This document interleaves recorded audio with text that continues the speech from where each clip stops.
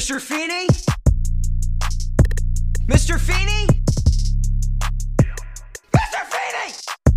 Anyway, that's that for now. I apologize in advance. I was doing pretty well throughout the day, but like an hour ago, my allergies started really hitting hard. This weekend sucks. Yeah, the whole past week has been a garbage fire of allergies.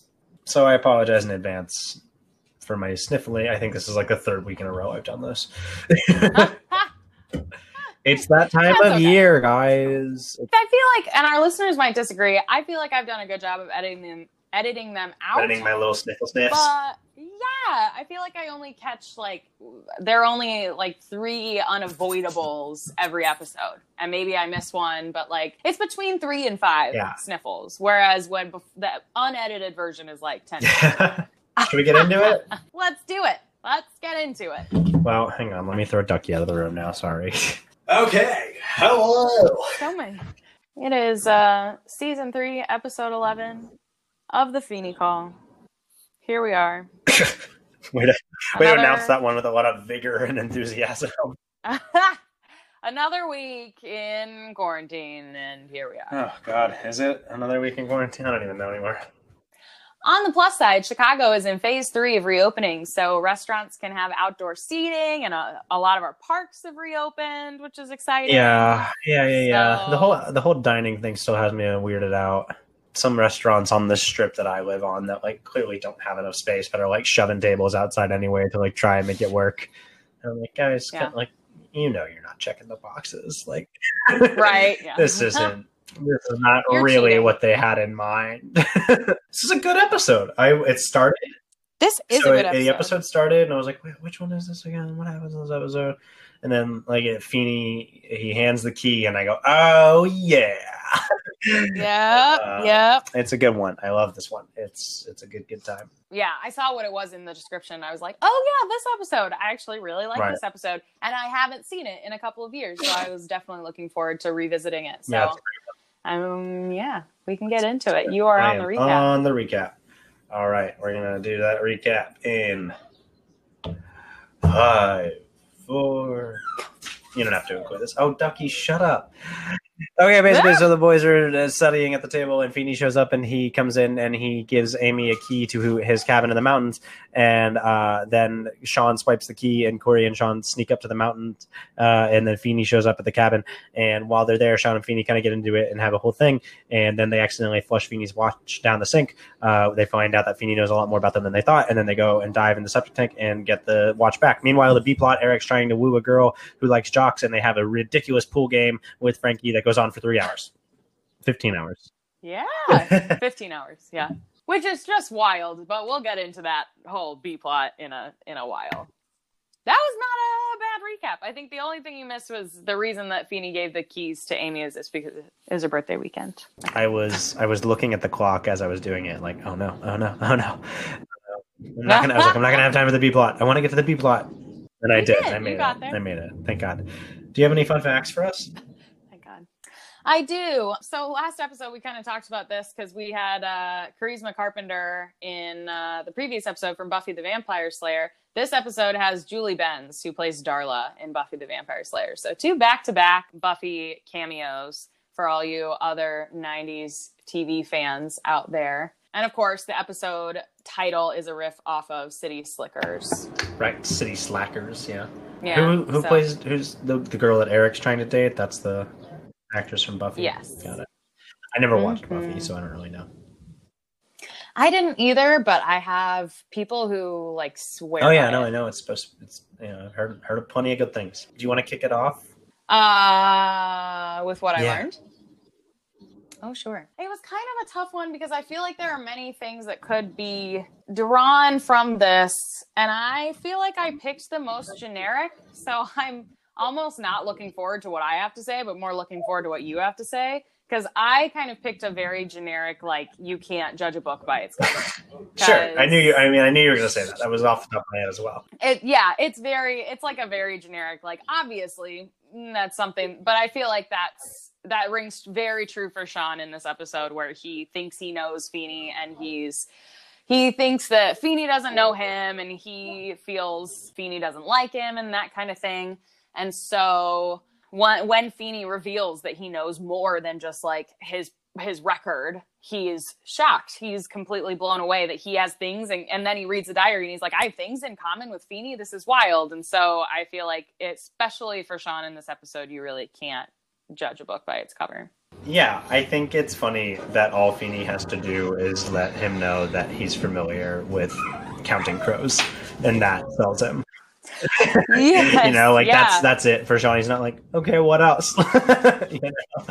But that is saying something. I mean, I don't think I could name a single, I think it's any teachers of mine could not name an artist that I am in love with, you know, like that does say a lot about Feeney that he even knows something like that. No, I know it does. It does. It's just funny to me that like the way the scene plays out for the sake of time, it's like he gets one fun fact in there, and like that does it all. So I try to think about the two plots together a little bit, and this thread of like the appearances and of trying to appear as one thing for someone else's sake in the Eric plot, and how and if that is applicable to the A plot. And while I don't know that was really the case, I think what I kind of took away in this episode, similar to the adage of not judging a book by its cover, it's this idea that respect is a two-way street, and that Sean never gives Feeney the time of day to believe that he could possibly care or respect about him. Like, he doesn't even give him the option. And then the second he presents the option as like, okay, prove it, like Feeney does immediately, right, and proves him wrong. So what it demonstrates really is that Sean just needed to give Feeney a chance. And so so I think this idea that like you're going to get in your own way and create your own enemies if you never give a chance for someone to be your ally. And that Sean never leaves the door open until this moment, and then he discovers that they could get along decently. It's amazing to me that we have an episode like this, because I'm pretty sure Sean gripes at some point again about how Feeney is really hard on him or something, or he doesn't like respect him or know him or something like that. I feel like we hear this again from Sean at some point. So it's amazing to me that we have this entire episode and it doesn't. No, yeah. I think we revisit it later with the Eskimo and the billboard. Yeah. Similar kind of thread there.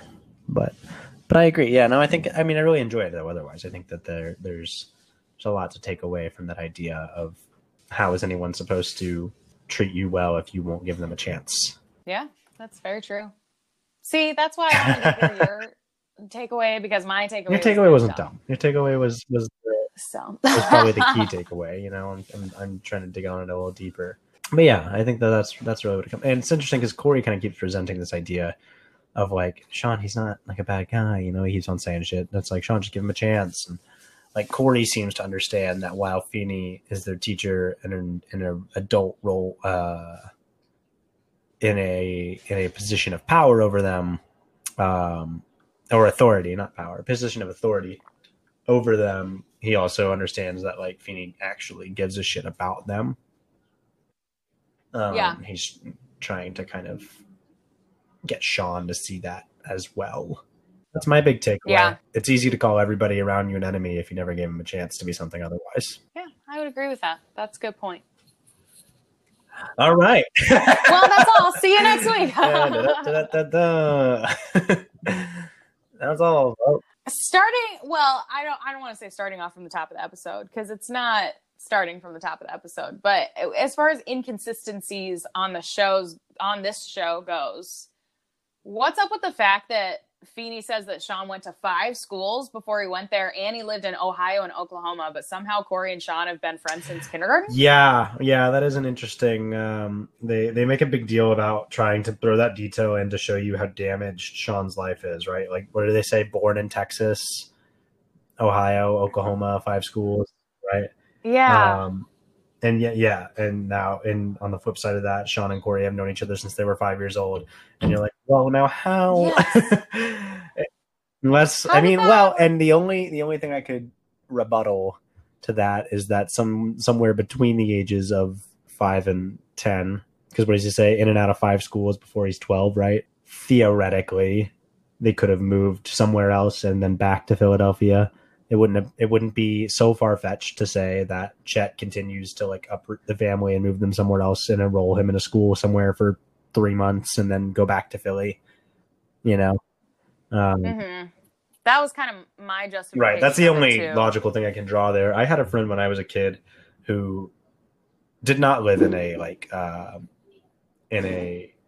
neglectful home and lifestyle as Sean does, but he ended up moving.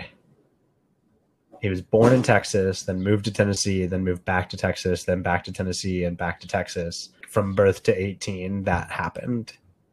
So he was born in Texas, that's 1. Moved to Tennessee, that's 1 move. Moved back to Texas, that's 2 moves. Moved back to Tennessee, moved back to Texas. So that's 4 times, 5 times, whatever it was. So anyway, I don't know. That's what I can like. That's what I can write about, is that like Chet is like, I got a job in Ohio. And we go there for 4 months, and then he's like, it's bullshit. We're back to Philly, you know? I mean, that's probably true. Or it's like there's a moment where when Verna leaves, they say something about, again, she always does this. She'll come back or something. So I'm like, is there a possibility that there was an age, obviously, where Sean was too young to be left? And if he was only like 3 or something, he didn't why not just take him along, you know? So maybe they moved to Ohio to search for Verna, and then Ohio led them to Oklahoma, and then once they found her, they came back or something, and they only lived there for like a year, maybe. It all like it tracks that like that could be a lifestyle. The only really strange inconsistency comes to be where you're like, Corey and Sean have been friends since kindergarten, which then presents the problem of, you know, he probably just continued to leave and come back and leave and come back all the way up until we start showing them together, you know. We're probably thinking way too much. Right. The writers are like, how do you write one sentence to tell us that this child has had a like crappy upbringing? Right. Oh, and in a little side note too, just something that I wrote down. I was like, Mr. Feeney is very lucky that Alan and Amy didn't change their minds and come up anyway. Because if he had just walked in and it was just Amy and Alan and they were like, I don't know, necking on the couch or something, and be like, why did you say that? Why did you say necking on the couch? What did I? Do you want me to just say like fucking on the couch? Or what, what do you want? I would prefer that. I think actually, verbiage wise. What year is it? Like, right. What year is it? So we got a couple new voicemails from Hillary this week about this episode, as she is a very dear fan of Sean, and this is a pretty Sean heavy episode. She actually asked us, and I'll play the clip, but she had a great question for us. Hello, Skylar and Megan, and loyal listeners. It is I, Hillary. I have returned. So the first thing that I wanted to say is actually about previous episode. I realized that in my first, I guess you could say, appearance on the podcast, I did not pick an MVP, but I, of course, do have one for this little piggy, and it is, of course, the pig. So one of the reasons that I really like this episode, and yes, I will probably say that for every episode I'm featured on, because why else would I be talking about it if I didn't really like it, is that now from this episode, we see kind of how Corey and Sean both think that Feeney perceives them. Like, for example, when Corey took the test, the IQ test, and thought that Feeney only respected geniuses, and then Feeney goes, you know, wasn't it something along the lines of, well, no, I respect people who try their hardest and, you know, basically people who want to learn.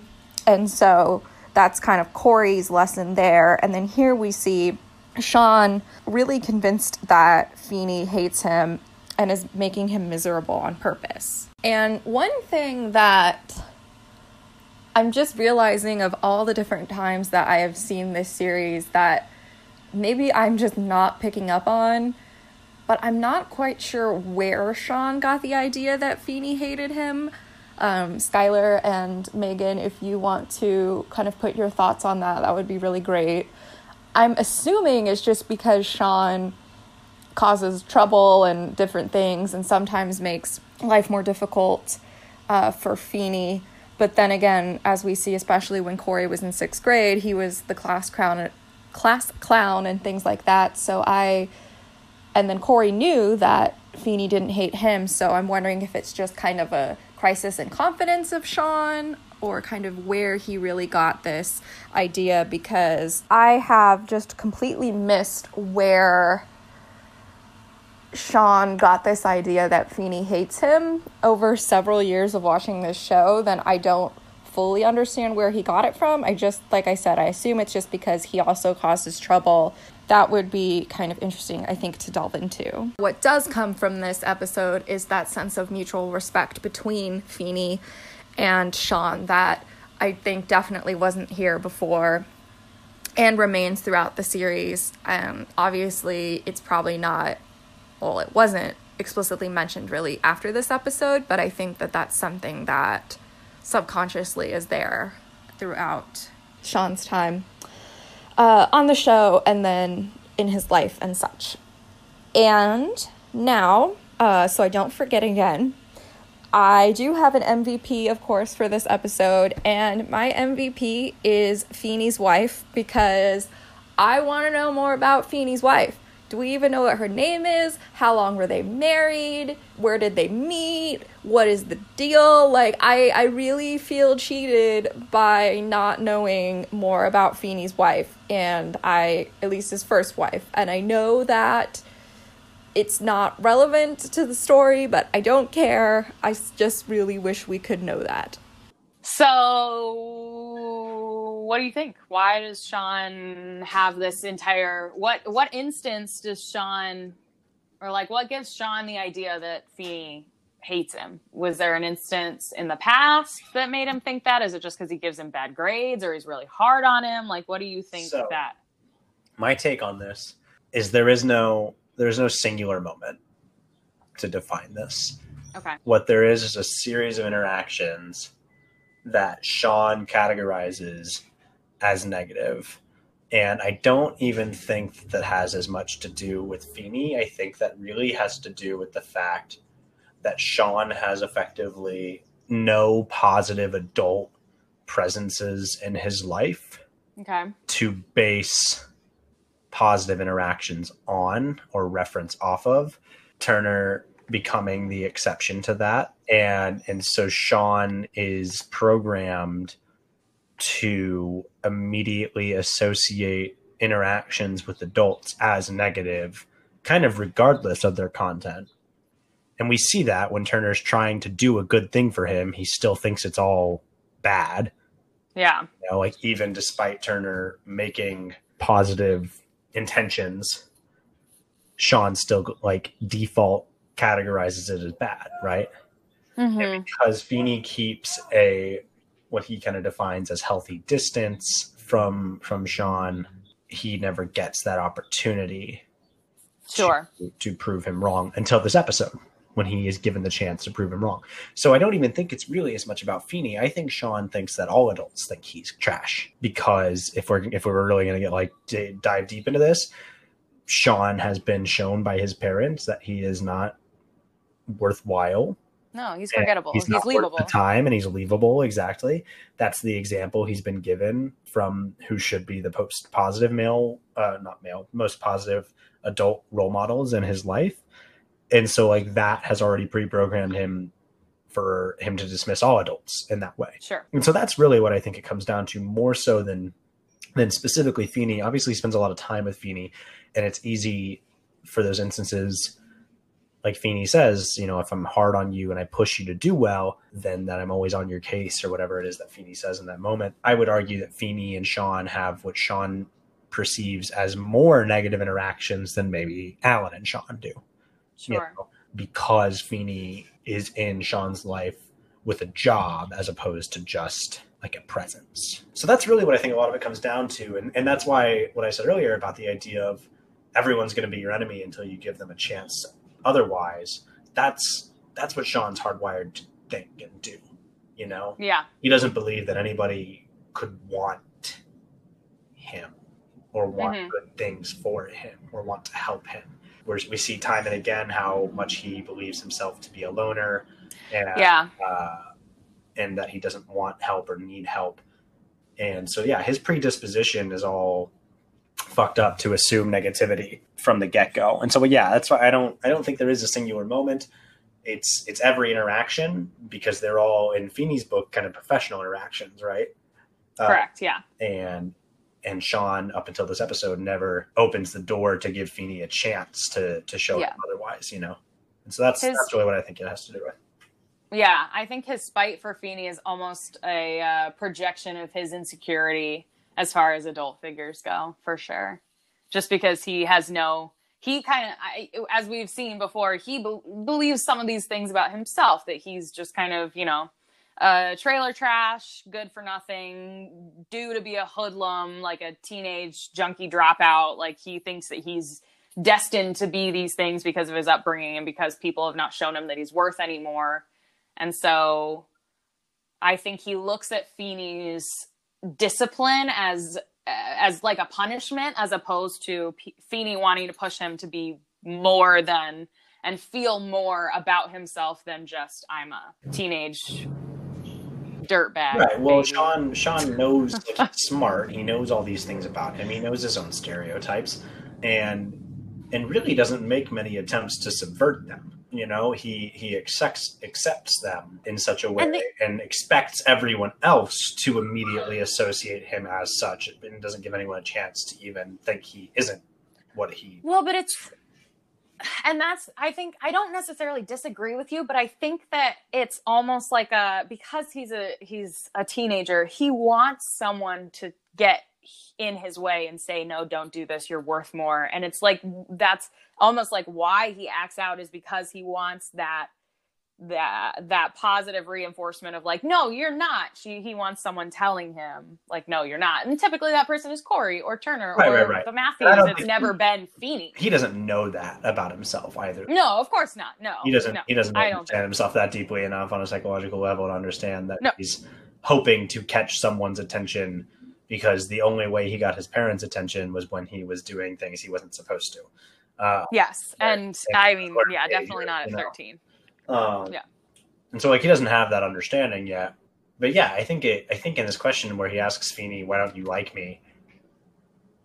He really may as well pose the question in the mirror and answer it for Feeney, because really he's asking, why do I think you don't like me? Why do I think that you don't like me? But of course he doesn't really know that. Like, I think he truly believes that Feeney doesn't like him because, you know, of all the reasons we just said. Yeah. So he doesn't understand that it's just a, you know, insecurity. Right. So I hope that learned behavior. Hope that kind of stuff. Yeah. At least my take on it. I don't think that there is any instance or evidence to really suggest that Feeney doesn't like Sean. Mm-hmm. It's just a systemic debut of learned behaviors and a predisposition to assuming that nobody likes me. Yeah. We did it. We answered it. Great question. She also said, right? Yeah, great question. She also talks about her MVP is Mrs. Feeney. Her first name is Lillian, by the way. She asked what her name was. Her name's Lillian. I am actually a little curious about, like, I would love to hear more about Lillian. I just want to know how she died, because we're assuming that she died. Listen, we said it before. We didn't need Girl Meets World. What we really need we want a prequel. Like a young 27-year-old George Feeney starting out as a teacher. Yeah. That's the series I needed to see. You know, circa 1965, right? Because this episode was 95 and the diary entry is from like 30 years ago. I think he says the diary entry is 65. From 65, yeah. And that was our 5-year wedding anniversary. We're looking at okay, great. So, like, let's start this series in fucking 1960. Feeney is on the edge of, you know, late 20s, approaching 30, becoming, like, starting off his teaching career. Man, I love the shit out of that. We get to meet Lillian. I know. We get to meet her. We get to see who brought Feeney to be the wise old sage he is. Like, that's what we really need. Who was Mr. Feeney's Mr. Feeney? Who was that for him that made him so I think you passionate need about to- being that for somebody else? I think you need to like knit that on a throw pillow. Who was Mr. Feeney? Ah! Mr. Feeney. Done. It's Anyone who happening. listens If to this any- if podcast that makes like Yes. crafty things of any Yeah. kind, please make like I don't know, like a what are they called? What are the circles? Oh my Embroidery, God. embroidery hoops. If Embroidery. you embroider, I would love to see who was Mr. Feeney's Mr. Feeney, Mr. Feeney. or like a throw pillow, or even just like a little Yes. painting. I want to see it. I will cry probably. We'll That buy will it off happen. you. We'll pay for it. Yeah, we will. I would be very excited. I was going to say one more thing about her, and I totally. Oh, I remember. I believe, based on his reaction when the watch falls down the drain, and I know he doesn't. He knows in his brain, okay, the boys don't understand the importance of this watch, so I cannot get upset with them because they don't have any of the context clues for this to be rationalized, which I so respect, by the way. How he handles that is entirely perfect. But because of how he reacts in that instance, my understanding would be that she got sick and died from something long-standing, like some sort of cancer or just some sort of like long-standing disease, because he, in that moment, how he reacts is very much, he says something about like, well, it's a 30-year-old watch. It's probably time for me to get a new one. Yeah. So it's not even like, because I feel like if it were, first of all, if it were his ex-wife, if this were not a death situation, then probably he would not have kept the watch. So it's clear that she died at some point. Also that he's rereading his diary entries. It's very, I'm going to refute a little bit. Just because, Really? No. I agree that she died. I just want to refute the very specific idea that he would have not kept this watch should she have been an ex. Because I currently own and wear a watch daily that was given to me as a gift from an ex, just because like it's a good watch. I do agree that she definitely probably died of some sort of terminal illness. It strikes me very much so as a cancer story. These are all things we'll put into our prequel series. Yeah. I will say an ex-wife is a little bit different than an ex-girlfriend. I guess. So I stand by what I say, but I think that the other thing, his resignation about it, said to me that he has been consistently getting rid of these things for a long time, and it was now like in his brain he was at the acceptance part of like, all right, well, I guess it's the watch's time now. Like he's been slowly getting rid of all these things from hers over the years. He's trying to he's moving on from this slowly but surely. The fact that he is looking to sell this cabin is not like just a plot point. It's a deeper story detail in that he is finally reached a place at which he feels prepared to begin to move on. Sure. And he comes up here to get rid of things that are in the cabin, right? Yes. Like that's his initial reason to come. And so prior to Feeney arriving and seeing the boys here, this was probably intended to be a really emotional, cathartic weekend for him of boxing up photographs or books and furniture and things like that are from this since ended marriage. Yes. Where this cabin clearly was about them. Yeah, and I think the reason that I'm saying it is because I think it was a slow burn, like a disease, as opposed to an immediate death, because I feel like there's a lot more acceptance in what he's saying as just, it feels a little more resigned than if it were like a car accident or something very immediate. I completely agree. It definitely, the way he presents it feels like it was a ongoing, that was Ducky flapping his ear. I heard that. An ongoing battle with illness. Yes, something that's definitely, he's sat with, it's happened, he's gone through the stages of grief, and now he's kind of on the other side of it. And now he's, like boxing things up and going back and rereading old journals and seeing what needs to be kept and what needs to go and that kind of thing. So that's why I say that. I think that it was some sort of like slow burn. It wasn't just like a boom, she got hit by a car and she's dead, Yeah. So I want my prequel. So the B plot. Yeah, get into it. Tell me all your problems. Oh my God. Okay. So it's not necessarily problems. It's just so funny to me because he talks about like, oh, well, she only dates jocks. He has a very funny interaction with Mr. Turner because I don't think we've ever seen them interact before. Very interesting interaction. Yeah, I don't think with we've Mr. ever Turner. seen a scene between Eric and Turner. No, and he's like, I have you in class. What do you? Anyway, it's funny. So we forget that Eric is technically a now really good figure skater. So why didn't he just, if he was gonna lie, why didn't he lie about something that he knew he was good at? Like, I don't know, like hockey? Like, why didn't he say he was a hockey player or something?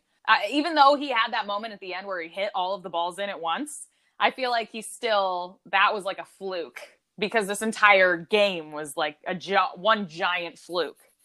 And so he could have just said something like, you're like a hockey player because he's already a great figure skater thanks to Nancy Kerrigan. Yeah, it is definitely one of the strangest B plots. Yes. In that it's absurdism, you know? Yes, absolutely. It's like a contrast to the very serious discussion and character development that's happening in the cabin. Well, and we take and this show that is very clearly situated for the most part, like in some semblance of a real world, and then this plot just like blows that up. This is what they do on the pool table. Yes. The woman who plays Bianca is definitely not in high school. Didn't even look near. I love that Eli is just randomly there. I don't know why I like that way more than if like Turner was there. No, but for some reason I like it way more than like if Turner were there. Maybe it's just because I like Eli more. I don't know, but it was weird. I think it's so funny. It was weird. It was fucking. Because here's the thing: if you boil that situation down a little more, it's real weird for Eli to be as involved in this pool game as he is. Yes. Right? Like, go talk to some adults, man. Yeah. And then the last thing that I have to say, which ties into another episode, the episode where Sean shows up at Chubby's at like 4 a.m. with Corey, is what is the deal with Chubby's being open at ungodly hours? They were like, we've been playing for 15 hours. I got to go to church. Maybe it's like, 24/7. Okay, so clearly they were. Maybe it's a 24/7 thing. We've never considered. But like, I don't think it is. It's Philadelphia. Like, it's the outskirts of Philadelphia. It has to be. That's the only logical answer for the amount of strange times they arrive. Yeah, no kidding. Or they're just like really, really tight with Chubby. And he's like, yeah, I'm going to lock the door. Just make sure that it's like double check that it's locked on your way out or something. Last one gets the lights. Right? Yeah, exactly. If they're there as often as they are portrayed to be, maybe they are that close with Chubby. But it's just like, what is up with the late hours at Chubby's? That's so funny to me. I don't know why. Well, MVPs? Yeah, who's your MVP? I think my MVP for this episode is going to be Sean. Interesting. Why is that? I think I'm going to give the MVP to Sean because... I'm shocked. Really? You thought it was going to be me? Yes, I did. No, I'm going to give it to Sean because it's the like last heroic act of retrieving that watch. Mm-hmm. They didn't have to do that. It's true. And they didn't do it for the praise or the recognition. It was clearly Sean's idea after his discoveries. And so I think that they did it to like really just like own up their mistakes and do a good thing. Yeah. And I do think like all the problems in this episode, I guess Corey's the one that technically drains the watch, but the problems in this episode are largely Sean's creation and fault. And I think that he does a nice job of owning that and learning and responding appropriately. Yeah. So yeah. I'm shocked. It was yours. Also a good point. Mine was actually Corey. Interesting. Surprisingly enough. And I think it's because Sean is the one I think that learns the lesson, although I don't believe it's sunk in. And I think Feeney was definitely the one teaching the lesson, but the lesson wasn't, I think, what it wasn't, I don't want to say wasn't effective, because it's not that it wasn't effective. It's just that I don't think that Sean quite understood the lesson in its entirety, in that Feeny thinks more of him and that he's always going to be pushing him. And there was just like a layer underneath it because we've seen the entire series. We understand where it's going. But of course, he's living in that moment. He has no idea where his story is going to take him and how Feeny is going to be such an important part of his life. So I think that for me, it was Corey because he was kind of underneath everything. He was pushing Sean to open up. He was pushing Sean to see another side of Feeny. He kept saying, like, he's really not that bad. Like, you really got to give him a chance. Like, he's not outside of school. He's just like George Feeny. He's not Mr. Feeny. Like, and Corey, of course, even though he succumbs, he's always like, it's wrong. We can't do that. And then obviously they still go. But I feel like Corey plays the little angel on Sean's shoulder in this episode where he's like, okay, but you have to understand that Feeny really is looking out for you and he really has your best interests at heart. And he's he is where Feeny is actually presenting the message. I feel like Corey is laying it out for us in a more clear-cut way, if that makes any sense whatsoever. It does. It does. I think that both of them are earned. Yeah. So that's why I picked Corey. I thought about picking, well, my first instinct was, okay, Feeny. Well, Skylar was going to pick Feeny. Maybe I'll go with somebody else. Could I pick Sean? Well, no, because he kind of fucks up with going to the cabin and whatever. I was like, you know what? Corey actually does a pretty good job in this episode. So that's where I was with that. All right. Good stuff. I'm about to lose it with my animals over here, so we should wrap this. My very last note is I think it's disgusting that they come back in from the septic tank, hand Feeny his watch, and he puts it right on without washing He wipes it off. He wipes the face of it off, but if it is a leather band and it's been soaking, that's disgusting. Anyway, that's my last note. That's what I have to say about that. Follow us on the things. We are on Instagram. We are on Twitter. We are on Facebook. Send us voicemails. Send us emails. FeenyCallPodcast@gmail.com. You can also, there's a link in our bio for you to send us voicemails. So just like Hillary did, you can send your voice in. We'll put it on the show. Unless it's really mean, then we won't put it on the show because, we don't like mean people or things. So, reach out to us. We love to hear from you guys. Have a beautiful, wonderful week. And so that's about it. Is it my turn? Class dismissed.